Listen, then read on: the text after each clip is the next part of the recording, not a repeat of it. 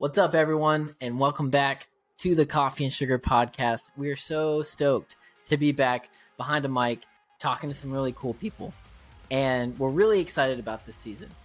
We took the summer off to focus on other aspects of Coffee and Sugar, like the publication, and just really getting our content under wraps and building relationships with people that, you know, will support us and vice versa, allow us to support them.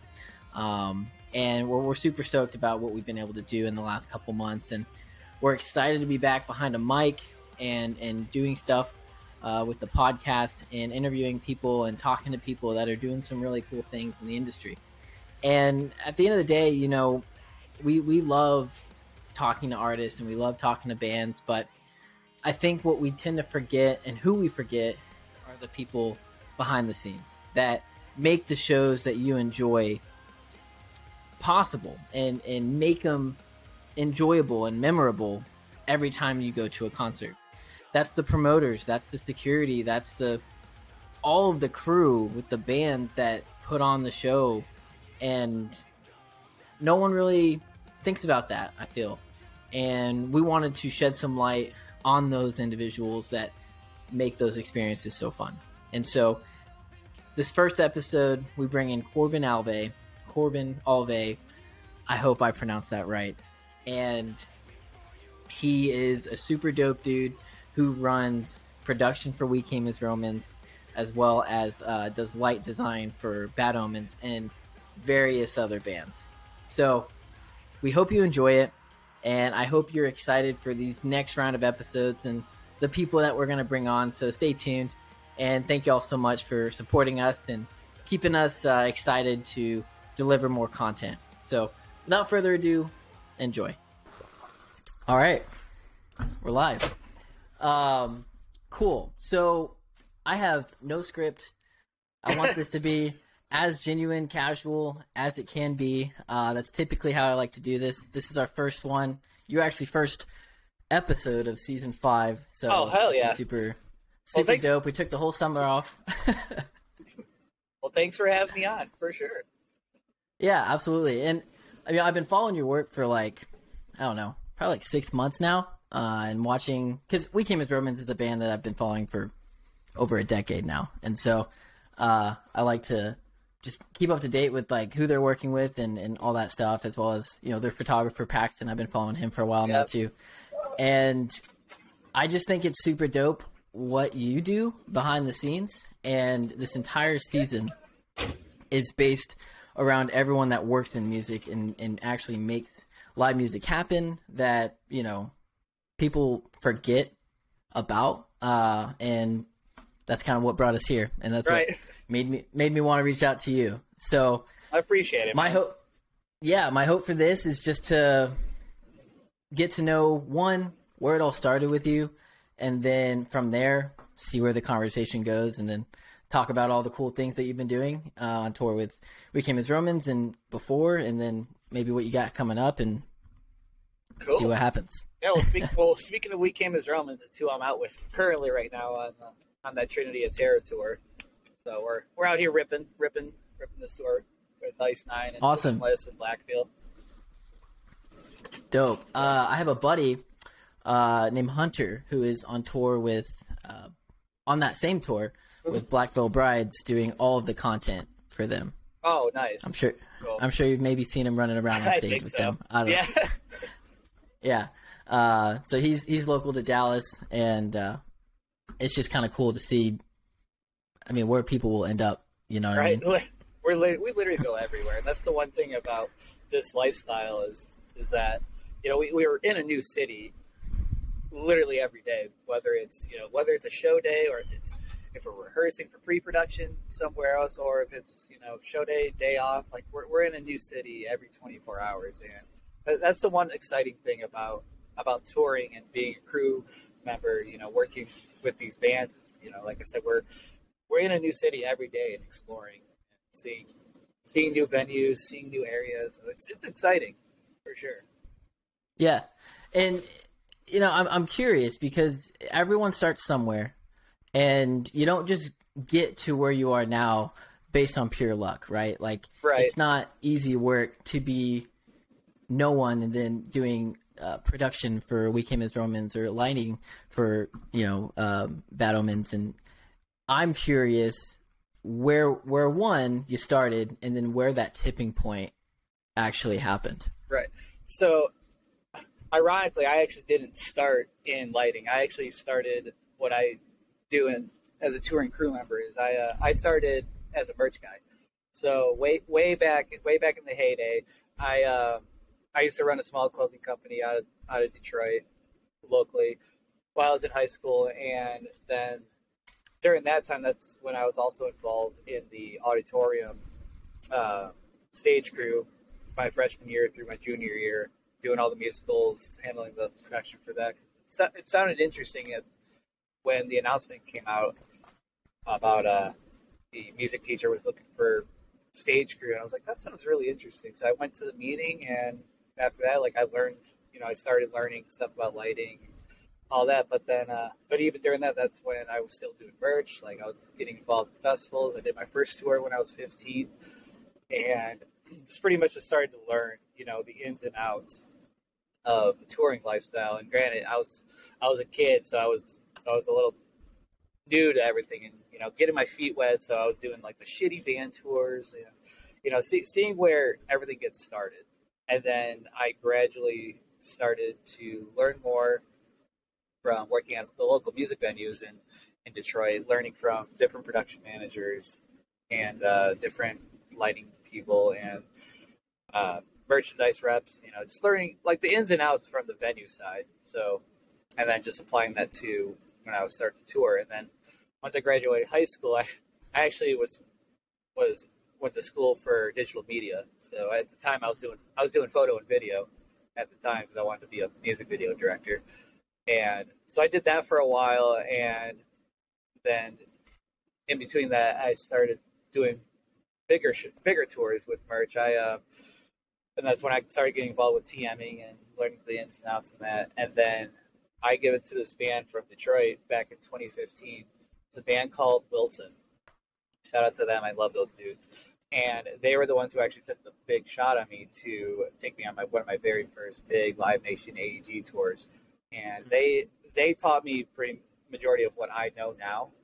And so then from there, like, I started getting sick of doing merch, and I was like, I miss doing lighting. So I went back, started doing lighting picked it back up in 2016.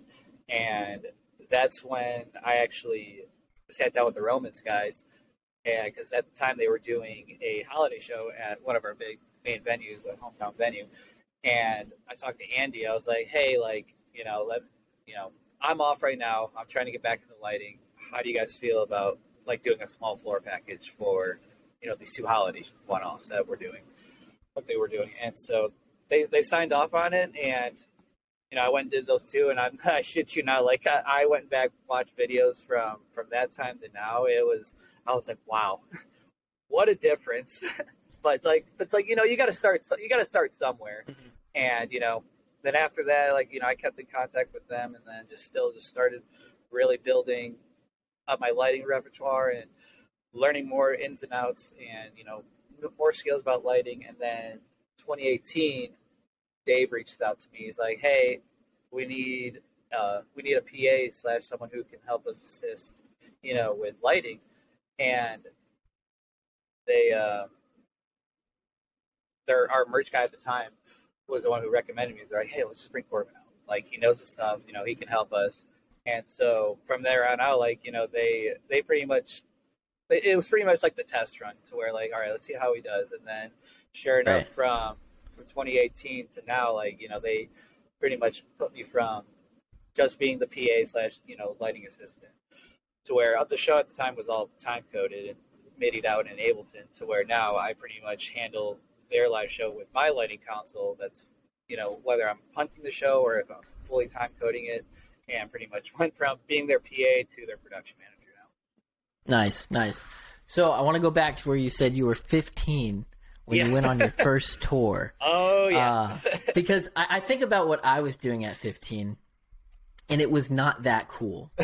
Oh, trust me, trying to convince my parents to let me go, it was night and day.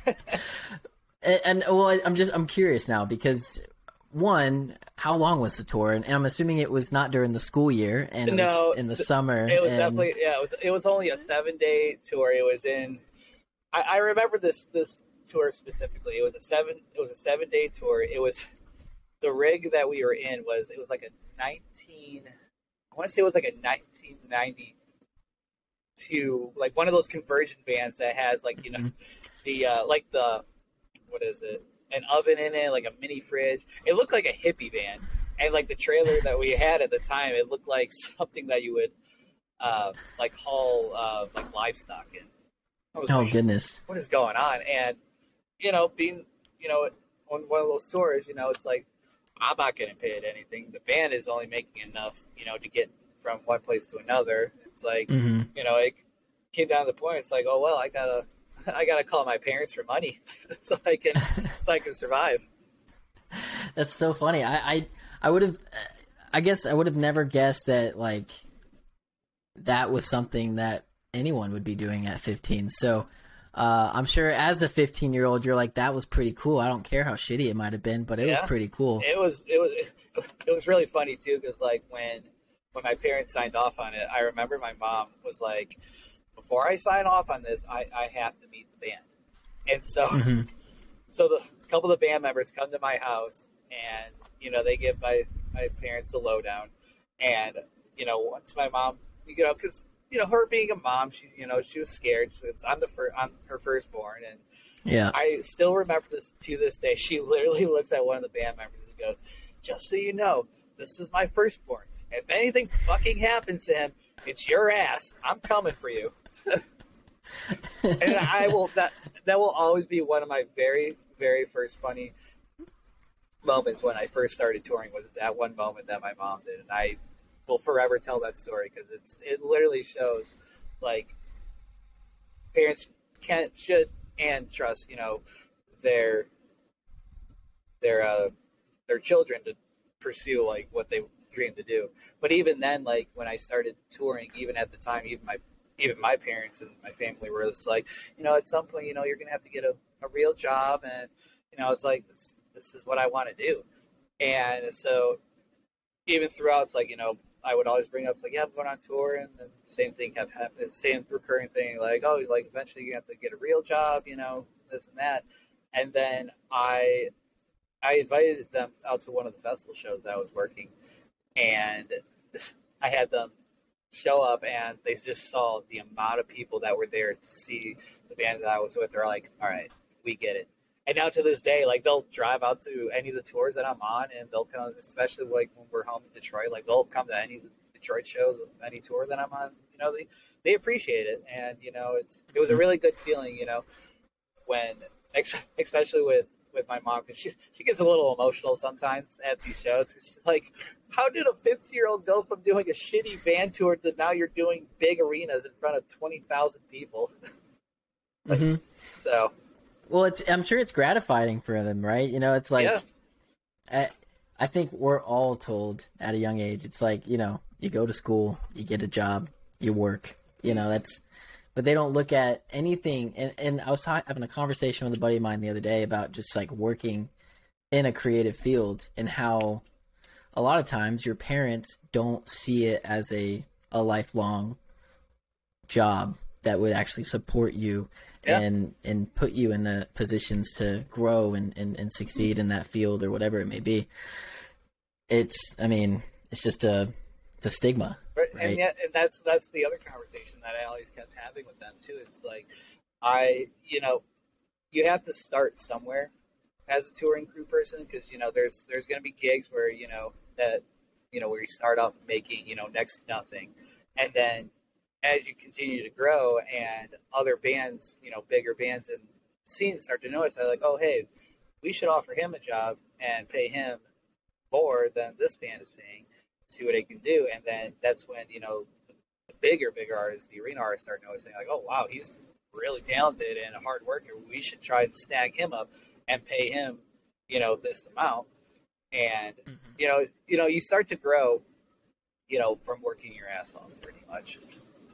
Right, it's like jumping from job to job. I mean, it really literally is a job. And so, you know, it's just looking at it the same way, whether it's a corporate job or whatever it may be. It's pretty much like, in a way, it's like a promotion. You know, Yeah, absolutely. you go from working, you know, a small gig, you know, with smaller up and coming bands to, you know, these big bands that we grew up listening to. Mm-hmm. Yeah, no, it's cool. I'm a concert photographer, and it back 10 years ago, right? You listen to this music and you're like, I love it, I love this band, I love that, and then you never imagine years later you'll be touring with them, or you'll be taking photos of them, or you'll be doing whatever for them, right? It's a cool feeling, and I'm sure that you feel the same way. Oh, it's great. I mean, that was exactly like the feeling that I got when I got the call to go and start working with Breaking Benjamin, because I grew up listening to them galore through my middle school years into high school. I was like, you know, this band is great. And then back in 2017, when I was still with Wilson, we went and did a tour with Breaking Ben. It was like a small club tour. It was a routing tour to go do Shiprocked, and I met the Breaking Ben camp, and we vibed. And then I just stayed in contact with them, and over the years, and then I get a call back a few months ago from their TM. He's like, "Hey, ready to come work for us?" I'm like, "Yeah." So no, that's so cool. It's almost like surreal, because, you know, for me, I haven't done anything super, super cool. But one of the things that for me I thought was more like a point in my just photo career was being able to take photos of Korn, you know, a year ago. And I just did it again literally last week. And it's one of those things where it's like everything comes full circle, and it's just a gratifying feeling for you to be like, yeah, I did that. I can say I did that. I can die and say I did that, you know? Exactly. And I'm sure for you, it's the experiences mean the world, and that's what makes everything so exciting and makes you want to keep doing it, I'm assuming. And also 100%. The people you're working with, I'm sure. You know, I've been watching, you know, the updates from the We Came as Romans camp and everything you guys are doing, and it looks like a blast. Oh, this camp is one of the funniest and fun outgoing camps that I've worked with, and I wouldn't trade it for anything. Like, anytime anyone asks about, so how is it with the Romans camp? And all I have to do is literally just show them a reel or a TikTok. It's like, oh, you want to know? Here you go. That's pretty much how I can explain how our camp is. But it's like, our entire camp, too, are also very, very hard workers. Like, outside of all the comedy and the goofiness that we do, I mean, we got Andy, who designs all the merch. You got Puckett, who handles a lot of the marketing.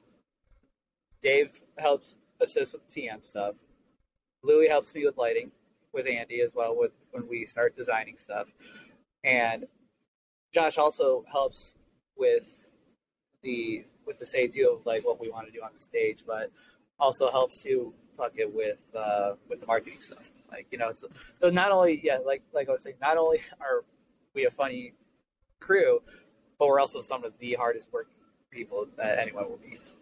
Well, and I think that shows on stage 100%, because after COVID, quote unquote, ended and shows were coming back, you know, one of the first shows I was able to get back to was the To Plant a Seed 10-year anniversary tour, and incredible show, all around great performance, as well as the production, you know, and I think it was right around a year ago, actually, when I got back into shooting again. That was, I think, when I found you and started following you and everything that you were doing. And then it was just kind of like watching an evolution of a sense, I guess. I don't know. But it was really cool. And I love that production for what you did for the 10-year anniversary tour. And then the ending with the montage clips of Kyle. I mean, I'd be lying if I said I didn't like tear up a little bit at the end there, because that was powerful, you know. And I mean, overall, great job on that. So what's wild about that design, actually? So that was actually probably design 4 of that layout, and because back before COVID happened, like I think we went through 2 different designs before the band and I agreed on the one that we originally designed for the 2020 run. Like, we're gonna do this. It looks great. Like, we brought out 4 video wall panels at the time because we were playing. You know, it was a club tour, so we put everything on rolling carts, and then I ended up building these fake trees out of. I don't even want to get into that because I hated those things, but they looked sick on the stage. So it really made, you know, the Planet Seed side of it come to life. And so we did that, and then COVID hit, and then when we started slowly getting word back that we are possibly going to go back on tour, we're like, all right, so what do we do? So I sat in front of my design studio, designed a couple plots, sent it over to the band. There were moments where like, no, we don't like this. Like, go back to the drawing board. And then the one that we brought out for the tour, Andy and I went back and forth on it. He was like, why don't we try tilting this? Why don't we try putting this panel here, this light there? And sure enough, and him and I literally, because we did it when I was actually at his house, and we literally looked at his big giant monitor screen. We're all like, that's it. That's the design we're doing. And that's the one nice thing about this band is that collabing with them for these stage designs, you know, I'll pitch them an idea. You know, it's like, hey, here's what I'm thinking. What are the notes? What do you guys want me to change? What do you guys want me to keep? What do you guys want me to get rid of? And they're honest with me, you know, and that's the one thing that I really appreciate about it is like they push me hard to make the stage come to life. And, you know, whatever vision they're thinking, whatever vision I'm thinking, it's like it's a one big collaboration. And that's like with the Planet Seed tour, you know, it was just one giant collaboration with all the band. It's like, you know, that was one of the biggest albums that they put out. So it's like we have to make the statement. And then that's when we started talking about the set list, you know, obviously the Planet Seed from front to back, you know, some of the newer stuff. And then when we got towards Promise Me, we're like, all right, so we definitely got to do something. And that's when we pretty much did the remontage of the memorial video for Kyle. You know, it's like we got to honor him, you know, in this way because, you know, it's, you know, with him not being there for that, it's like, you know, we got to, you know, we got to keep the spirit alive. And we do that every night with even when we're not headlining, you know.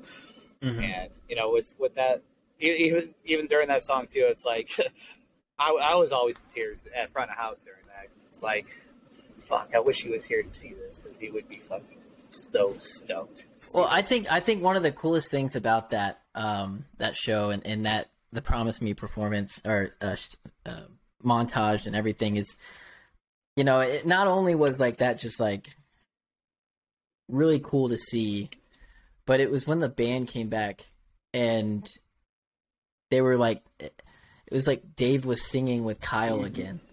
That was, dude, that just like washed over me. Yeah, that was one thing that, especially during rehearsals, when they first brought the idea out, I was like, yeah, you guys absolutely 100% have to do that. And it was the same thing, like, you know, even some of the fans after some of those shows on that tour, they literally would walk up to myself and our front of house engineer at the time, like literally in tears, just thanking us, like, thank you guys for helping this band bring this show to life. You know, then they would, you know, they go into more stories like how this album, you know, how they love that album, and you know, it was like, wow, this is a really good feeling. Yeah, no, it's that's probably an amazing feeling, right? Like, because you're part of that, you know, that story that, you know, We Came as Romans is writing and performing, and the history of the band. You know, that's special beyond belief, I can imagine. And I'm sure it feels great to be able to honor Kyle in that type of way through, you know, live shows. And obviously something that he was really, really good at. Oh, yeah. He was great. For sure. Yeah. Man, yeah, no, that's great setup there. I loved everything about that show, and great job in terms of everything and when it came to the production and everything that you guys put together. I'm waiting for them to tell me that we're doing a 20-year for it. It's like, all right, cool, going bigger. There's and that's the thing is the one thing I appreciate about We Came as Romans, and I'm not just saying I'm a big fan because we're doing this. I've literally, they were one of the first bands that kind of introduced me into like the post-hardcore scene back in high school, right? And they have been able to stay so consistent over the years, like over a decade that I've been listening to them. And I think that's something that I always talk about when it comes to We Are, is that they are a band that can stay consistent and has done it so well and evolved so ever so slightly. And this last like chunk of music that they put out has been, I think, some of the best I've ever heard. Ever. It's definitely some of my favorite stuff that they have put out. Like they put their full hard work and heart into this album, and I can't wait for everyone to hear it because it's good from front to back. It's so good. That's exciting. That's super exciting. I want to transition into the piece where I want what to come out of this is to have some sort of inspiration from people that are going to listen, that may be interested in production, may be interested in light design, to try to use this as like an opportunity to learn and grow into, taking on a role in lighting for a touring band or whatever it may be. And so I'm sure there's a lot you can say in terms of what all that could probably encompass. But, obviously, I think you and I can both agree that a lot of it is being in the right place at the right time, talking to the people and doing good work that is, being seen by other people, right? And just being a good person in the scene, right? Right, 100%.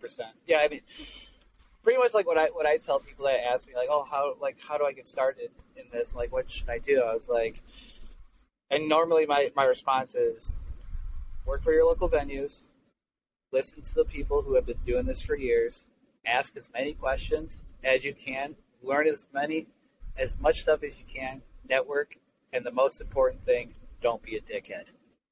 Mm-hmm. Because as soon as you start, showing, that side of yourself and thinking that you're a know-it-all, this and that, it's like people are going to hear about it. It's like then you're not going to get gigs. You're not going to get, an artist to take a shot on you. This and that. It's like, just work hard. Don't be a dickhead. Network, ask questions. Yep. I was I went on a little mini Texas tour with my friends in a band called Archetypes Collide. Oh, nice. And I watched them at, what festival was it? Welcome to Rockville? Yeah. Yeah. So I've known the lead singer for like 12 years, and I've like got to watch them grow this band. It's been cool. They're actually doing an interview tonight with Danny Wimmer Presents and nice. Zebra, whatever it is, interview. Nice. So, but I did a Texas tour with them. I did San Antonio, Houston, San Antonio, and then Dallas. And it was my first like quote unquote tour. I joke with a buddy because like I don't look at it as a tour, but I guess technically it is. I was riding along and doing the things. But one of the things I noticed, and it goes back to just being a decent human being that wants to help people and just not being a dickhead. After every show, I was doing content for them, so I was doing photo, video, and whatnot. And after each show, they're out in the crowd watching, talking to the fans and taking pictures and whatnot.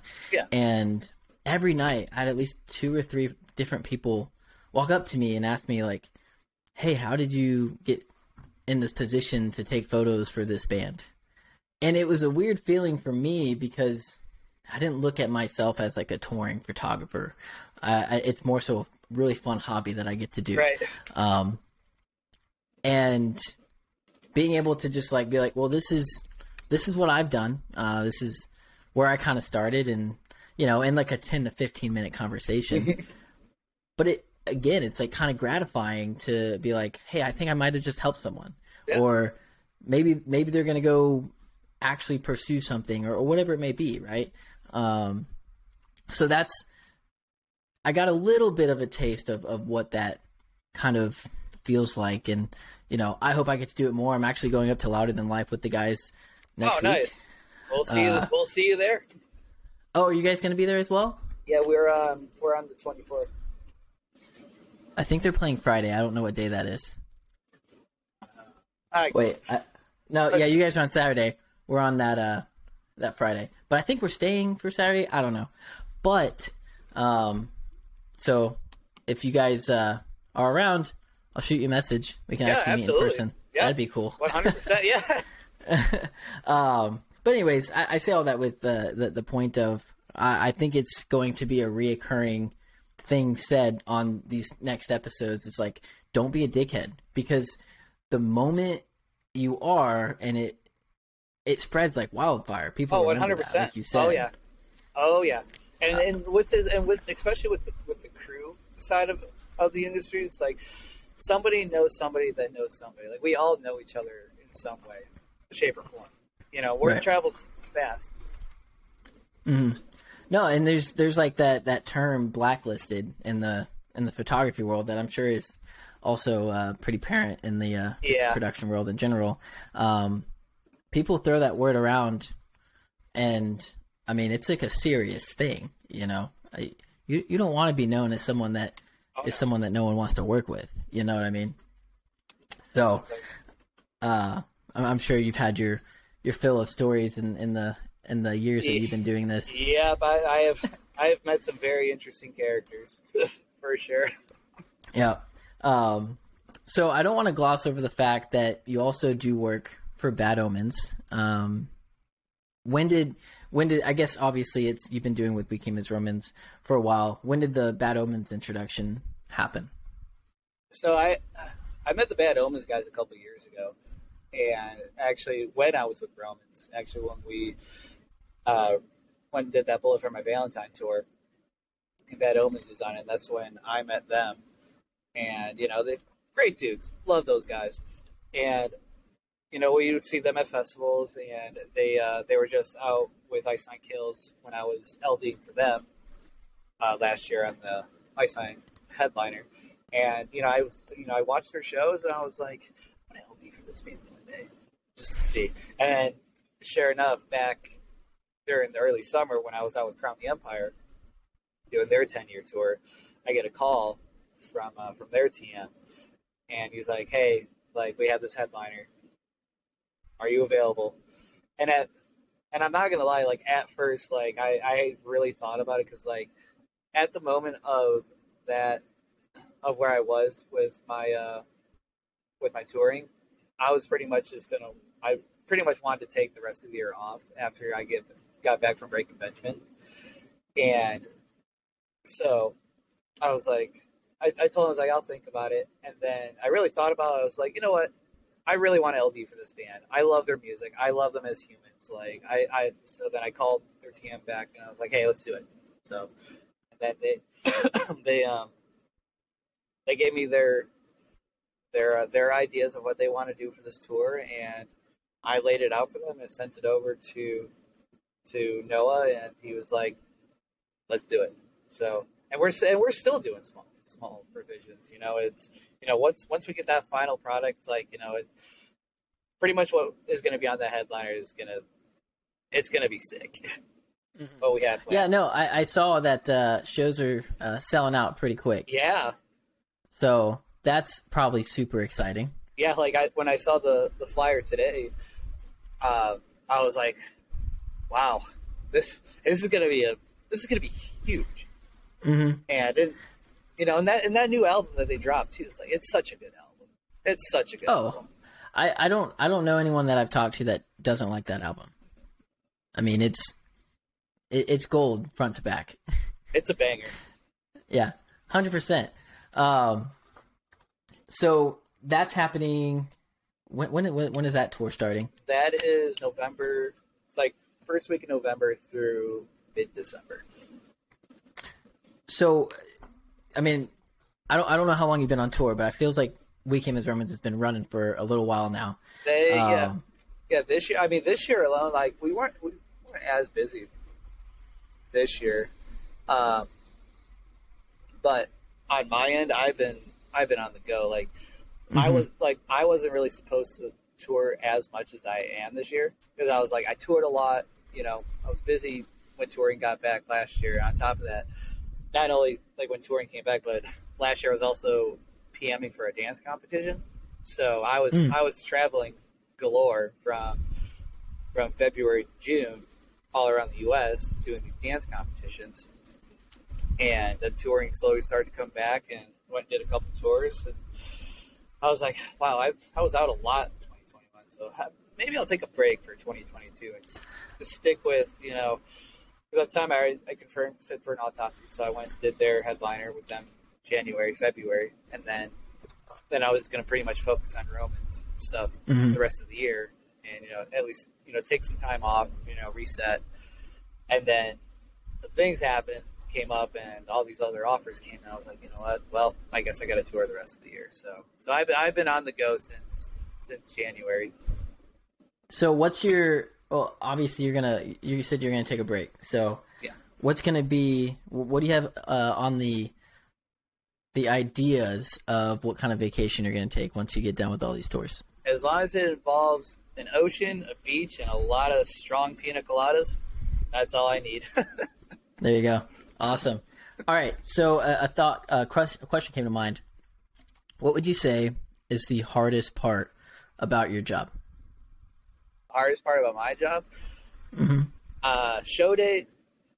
When it comes to show days, probably having to pretty much just like there's some shows where, you know, the stress of working with the local hands sometimes, you know, it's like, that happens, you know, but we still make the show happen. But then outside of the show days, when we're traveling a lot, is pretty much just taking care of your physical and mental health, and especially for me, you know, because, you know, I'm gone galore. So, and this is why I praise for anyone who needs therapy, go and do it, because it helps a lot, especially if you're in the touring world.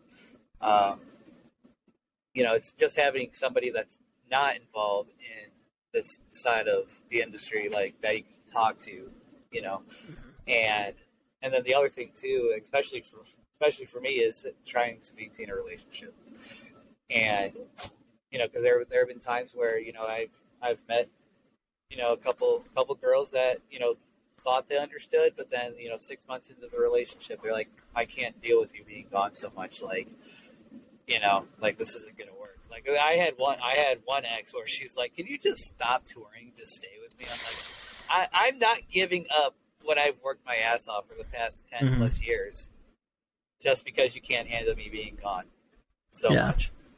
So I would say, yeah, like on show days, I would say, you know, trying to, you know, there's a majority, a lot of the venues have great stage hands, and, you know, it's like, great, it's awesome, it's making my day easy, and, you know, and then there's, you know, there's other venues where it's like, shit. Yeah. But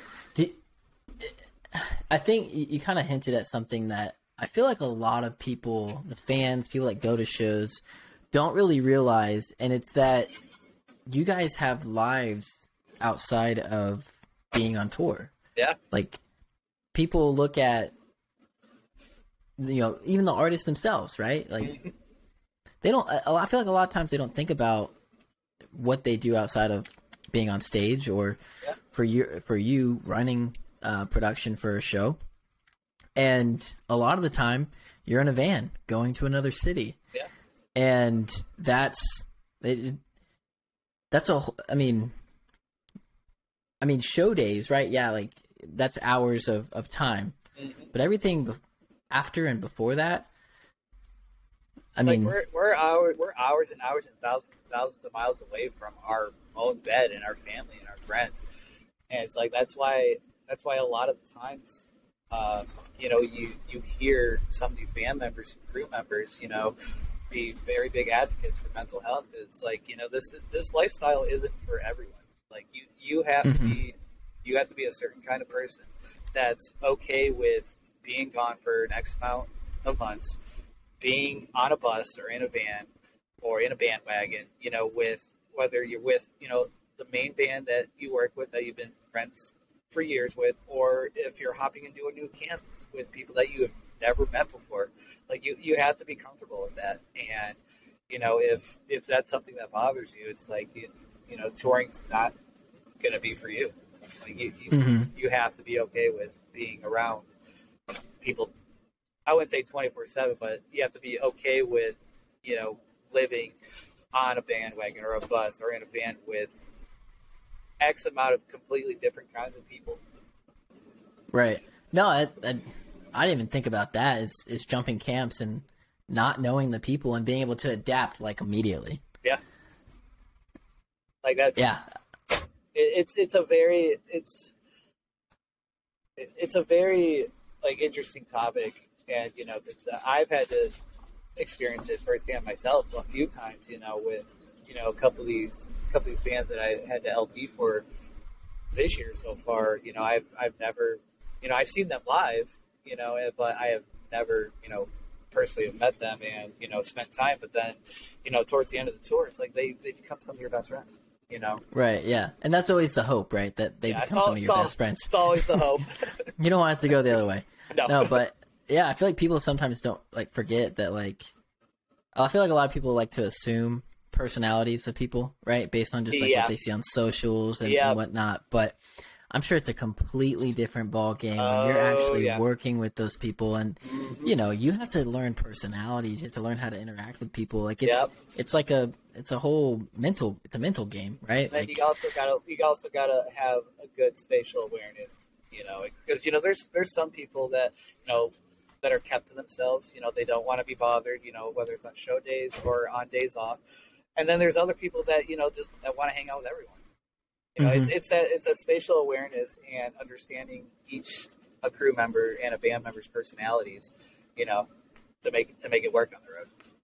Right. Yeah. My friends in Archetypes, they did their first cross country tour with Amity Affliction and C4 Cinema, and they said that they really very rarely saw the guys in Amity. They kept to themselves. They did their own things. I think the connection between the bands and stuff is another very interesting dynamic that new touring bands have to also learn, right? So yeah, no, it's you get pretty good at. I'm assuming you get pretty good at meeting people and making that good first impression. I assume. Yeah. Sometimes sometimes I'm really bad about it. Sometimes it takes like a couple of weeks into the tour to actually, remember some people's names or actually go and introduce myself. Sometimes, sometimes I forget, and I'm human, but sometimes I forget to go and introduce myself. But it also comes along with how show days are, and with being there early, and but by the time once we get into the groove, it's like now we're all tour homies on the road, because and it's the same thing with the others outside of getting along with the crew and band that you work for, but you also got to get along with the other bands, because you got to see them every day. Yeah, absolutely.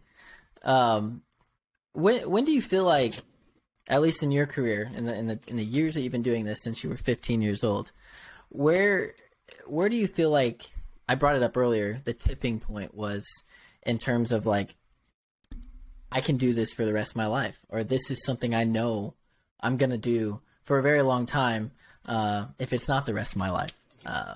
When do you feel like that happened? I think that happened when Romans gave me the full lead to do anything production related. When they handed that torch off to me, they're like, "Hey, we trust you. Let's see what we can do." So I think that was pretty much the point in my career where I was like, "This is exactly what I'm going to do the rest of my life." That's awesome. Or at least until I decide to get sick of touring. Right, which very well can happen. Amity put out that they were delaying, their tour because they were just like, we need a break. I mean, it does take a toll, and I can imagine a pretty huge toll on people when it's every single night, almost every single night, given the few off days that you'll have, doing the same show every night for different people in different venues in different cities. I don't blame them one bit. I mean, they've been touring a lot, and it was only going to get more busy as they went over to Europe and whatnot. Which I think that brings me to my next question is, I'm assuming We Came As Romans camp is going to be, one of the main camps that you work with a lot. But is there a camp out there that, if you got the opportunity to go do lighting or production for, which one would it be? My long-term goal is Doja Cat. Doja Cat, BB Rexa, or Dua Lipa. Really? I was not expecting. I like pop artists. The same thing with Madison Beer. Madison Beer would be really fun. I've never heard of Madison Gear. He's great. Or I don't know. I'd really like to do Millennium. Would be fun. Millennium. Who else? I don't know. There's a bunch of other artists that I have to think of who it would be. But yeah, like long-term goals. Yeah, Doja Cat, Dua Lipa, BB Rexa. No, that's cool. It just crossed my mind that, electronic artists have majority of everything that they do is production, right? Like the lights are so important to the music. Oh yeah. and so, I just feel like the electronic world would be really fun for what you do. Yeah. Right. And Millennium is fantastic as well. So Millennium would be fun. Sullivan King would be really fun. Who else? I don't know. There's so many good artists right now that are hot. It's like I wish I could do production for them right now. Yeah. But in the long run, it's like I'll always be a metalcore kid. So this is a genre that it's a fun genre to do. The music's fun, the fans are fun, the bands are great. Right. No, cool.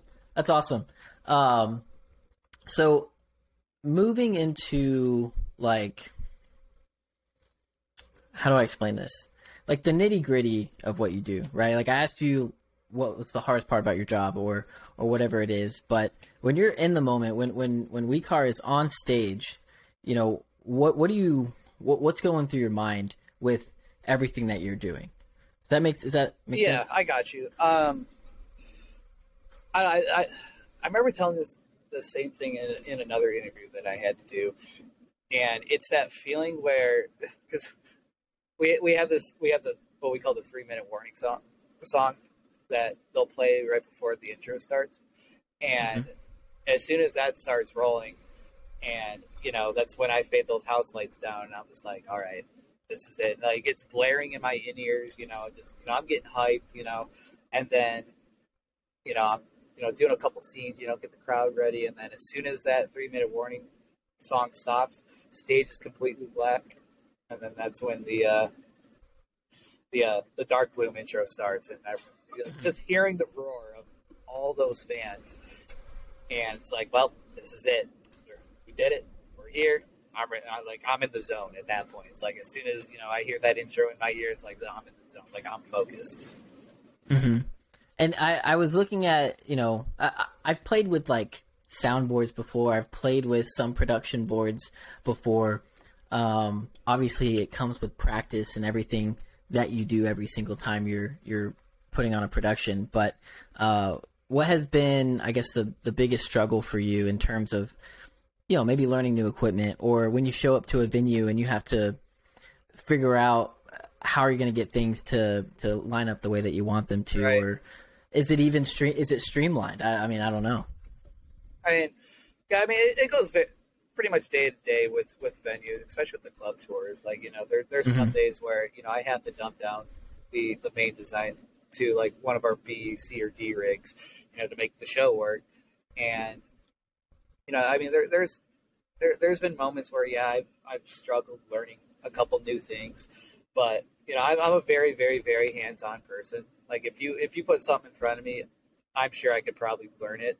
Maybe not right off the bat, but maybe give me a couple weeks, and I'll have maybe the basics down. But they're especially with lighting consoles. There's a couple lighting consoles that I know the basics of, but they're not my preferred.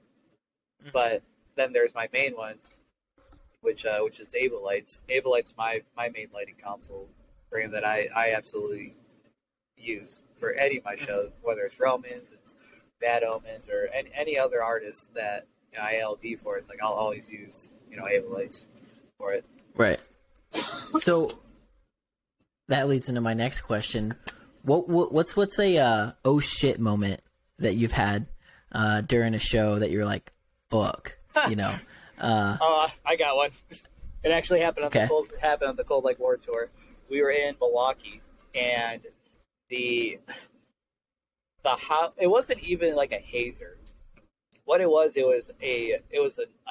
like an ice snow machine, and the liquid bottle decided to spill over, which then led over to my DMX splitter, shorting out one of the DMX cables, and made the floor package go crazy. So it got so wild that we had to pause the show real quick. That way I could just literally just flick the cable. It's like, all right, it's good for the rest of the show. Let's just finish it. That, or I had an incident where the cryo situation that happened. A cryo? Yeah, like a cryo cannon. Oh, okay. Yeah. So and this is why, like, I always have like the safety speech with any stagehands and security. It's like, hey, I have cryo. This is what they do. Please be mindful and aware of it. I had an issue where one of the stagehands didn't listen to me properly, and when I went to go and clear the nozzles were all cleared. I was like, all right, nozzles are cleared. I'm going to start taking the hoses off. One of the stagehands didn't listen to me correctly and decided to start taking the hose off while the tank was still on. And so when that happens, there's still a little bit of back pressure in it. So as they were taking the hose off, the hose decided to fly off and do like a snake thing. It's like, oh, and we all heard it. We're like, what the hell's going on? And I looked down, and dude was like, that hose nearly just took my face out. I was like, well, was the tank off? He was like, no. I was like, well, there it is. So then the rest of the night, I was like, no one touched these. I'm handling it. Oh man. So, go ahead.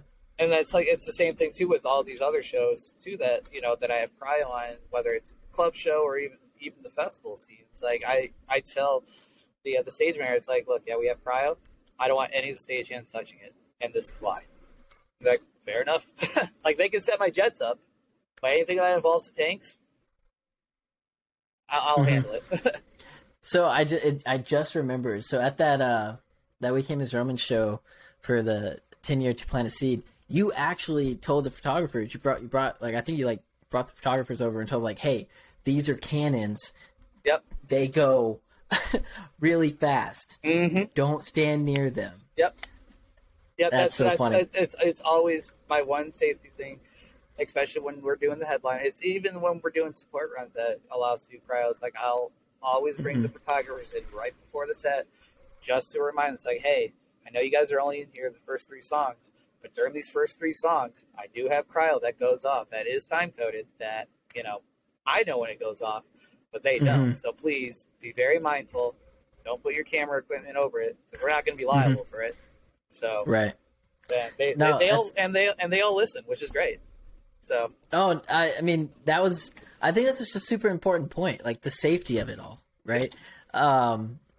If you hadn't told us that, I probably would have been standing right next to it when it went off. Yeah. Like they're there on stage, like you can see them, but it's just like a black chute, and it's next to the grates that they stand on. You just think it's part of the whole thing, right? And then you expect it. And then you see it go up. You're like, oh, okay. I've definitely been near one when it's gone off and it scared the shit out of me. Yeah. But no, that's so funny. I was just thinking back to that because, like, yeah, I definitely could have had my my face blasted if I was standing next to it. It was the same way too. Whenever we do confetti, same thing. Confetti involves a CO2 canister, and and usually we'll get tubes that are like that big, that shoot the confetti out, and I always have to warn security, and it's like, hey, this is gonna go off on the last hit of the last song. Mm-hmm. Just so you know, it is gonna be loud, and it's gonna shoot a lot of confetti out. So just please be mindful of the tank and of the cannon. And same thing, like is they all listen. They pay attention. Right. Yeah. No, and that's the same thing as security. I've watched security get like freaked out because they're like not expecting it at all. They're like, oh shit, what was that? But then you get some of them. They're like, yeah, this is sick. Mm-hmm. But then I also get security where I have to remind them. It's like, hey, we do have cryo. Please make sure that the crowd surfers do not knock these over. Yeah, no, it's and then you got the people in like certain shows, which I would assume at this point there wouldn't be any of the cryo, but that like jump on stage and then like jump off, and I've been. At this point, like there have been a couple shows where because I won't do cryo without a barricade. Like if there's no barricade, even if I am confirmed that day, I won't do it. It's a safety thing, especially when you work for a band that has a lot of heavy crowd surfing. It's going to take one incident to whether, if that tank gets knocked over or if that jet gets bumped and, gets turned to where it's facing the crowd. Like, if an incident I legally have to stop the show. So, right.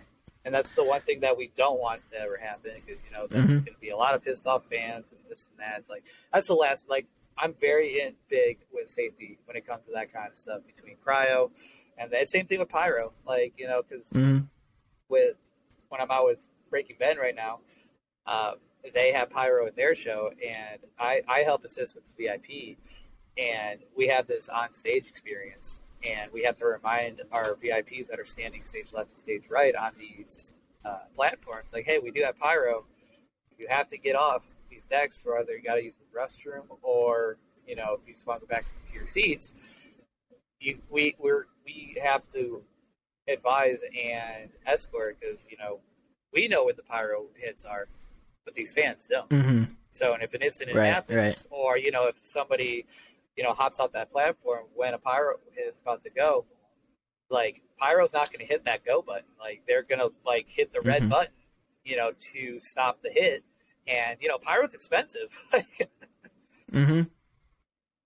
No, I can imagine. So, what's been your favorite setup in your career so far? And maybe we've already talked about it. I don't know, but what would you say that you were like, I felt pretty damn proud of that?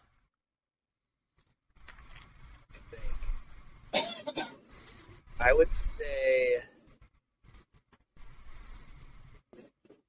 my top three. I think my third one, even though it was short lived because of COVID, the Spirit Box design that I did for them when we did that Limp Bizkit tour, that was really fun. It was on these 4 rolling cards, and I had these fixtures that did 360 movements, so that was really fun to do. Number 2 would probably be the Crown the Empire 10-year design, and then number 1 is Plant Seed. Yeah, got it. When was that Crown the Empire one? Was that after or before COVID? That was early summer. That was end of May through early July. Got it. Okay, so you were on tour with them during So What Fest, right? Yes. Yeah. Got it. Yeah, that was actually when. So I went and did So What with Crown. Then the next day we went and did pre-production for the 10-year, and then that Sunday I went back to So What to do stuff with Romans, and then got dropped off at the hotel. That's when we went and started the Fallout 10-year tour, and I had to leave that tour early, so I actually didn't do the Texas shows on that tour. I had to hop off early to go to Sweden with the Romans guys to go do a festival. So how much of this is more so curious for me, and maybe not even related to production, but I don't know, maybe it is, but how much of a pain in the ass is like traveling to Europe for a tour and having to take everything that you can? It's a headache sometimes, but we have our little tips and tricks that we usually will do to where everything does go smooth, to where customs doesn't really bother us. We'll get stopped maybe once or twice, and Blue Moon, but they're usually pretty chill about it. And sometimes the Border Patrol are fans of us, so they're like, "Oh, yeah, we love that song from this album." It's like, "Oh yeah, thanks."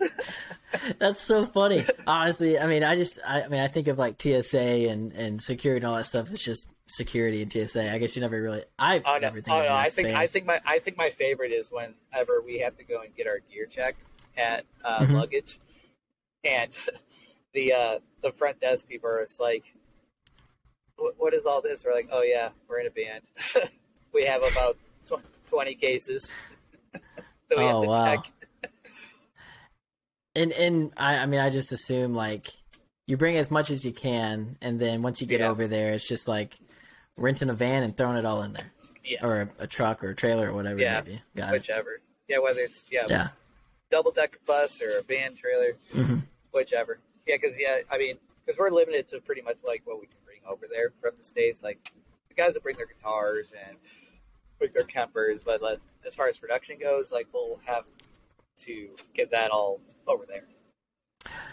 Yeah, that makes sense. And then I assume just rent it and run with it there. Right. Got it. So we're coming up 2 minutes from an hour, and I want to be respectful of your time. I told you that this would be an hour long. Yeah.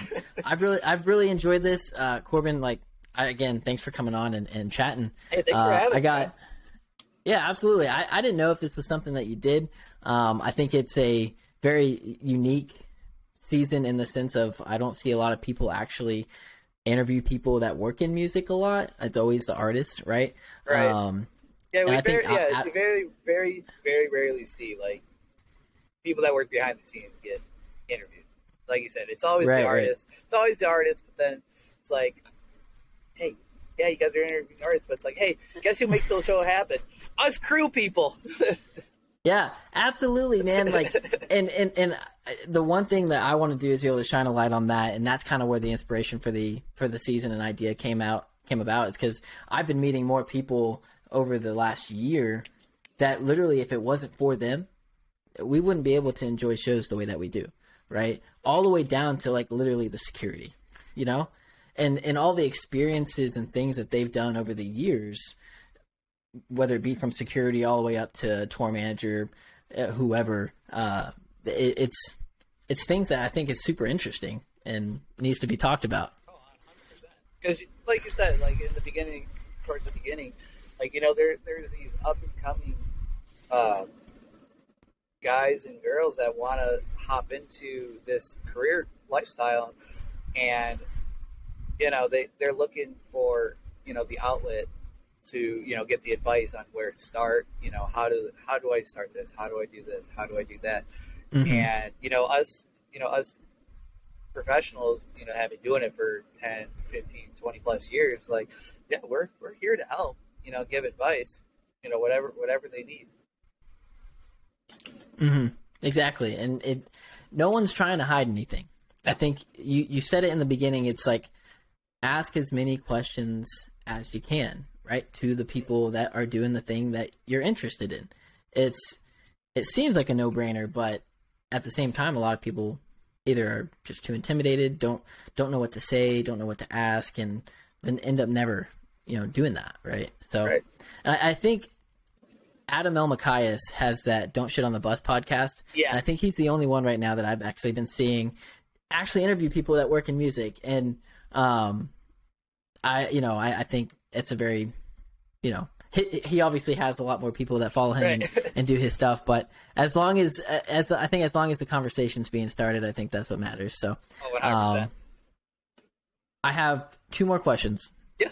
The first one is, we can talk about it offline, but if there's anybody that you think would be cool to bring on and chat more, I'm in this to meet more people to be able to bring on cool. and talk about their story, their experience, and whatnot. Let me know. Yeah. And then the last thing is, we are the Coffee and Sugar Podcast. It really has nothing to do with coffee. My nickname is Coffee, and so it just kind of worked out. But what is your favorite way to have coffee?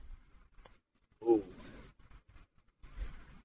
I don't know. I think it really depends on the day, because I go back and forth between iced and hot. So if I'm if I have an early flight, like an early 5:36 a.m. flight, give me hot coffee. That way I can just wake up, just be ready for my flight. But then, like, if it's during the day, it's like, oh, I'm starting to slump. Give me nice coffee. But yeah, I'm a fan of white chocolate mochas. I like caramel lattes. And there's days where it's like, hey, just give me 2 creams and a sugar. Got it. Simple, to the point. I like it. Cool. Well, man, that's all I had. And I appreciate your time and jumping on your day off. The few that you get on tour. So I did want to bring up, I think I'm mutual friends like on Instagram with someone that you may know, Danny Marshall. Oh yeah, she's out with Breaking Ben right now, actually. Yeah, we've interacted a few times, and I was like, I think I see that I saw that connection. I was like, oh, that's pretty cool. So I'll have to let her know that you and I connected and talked for a minute. But I'll see her actually in a few days, actually, when I fly back out for Breaking Ben. Sweet. Well, I'm gonna let you get back to your day. Again, Corbin, I appreciate it. I hope this was enjoyable. No problem, brother. Thanks for having me. Yeah, absolutely. Good luck on the rest of the tour and then into the Bad Omens one. It's been cool to watch everything that you're doing. So, we'll stay connected, and I'll let you know when this goes live. Sounds good, brother. Have a good one. Chat soon. Hey, you too. Hey, thanks, man. No problem. Bye. Bye.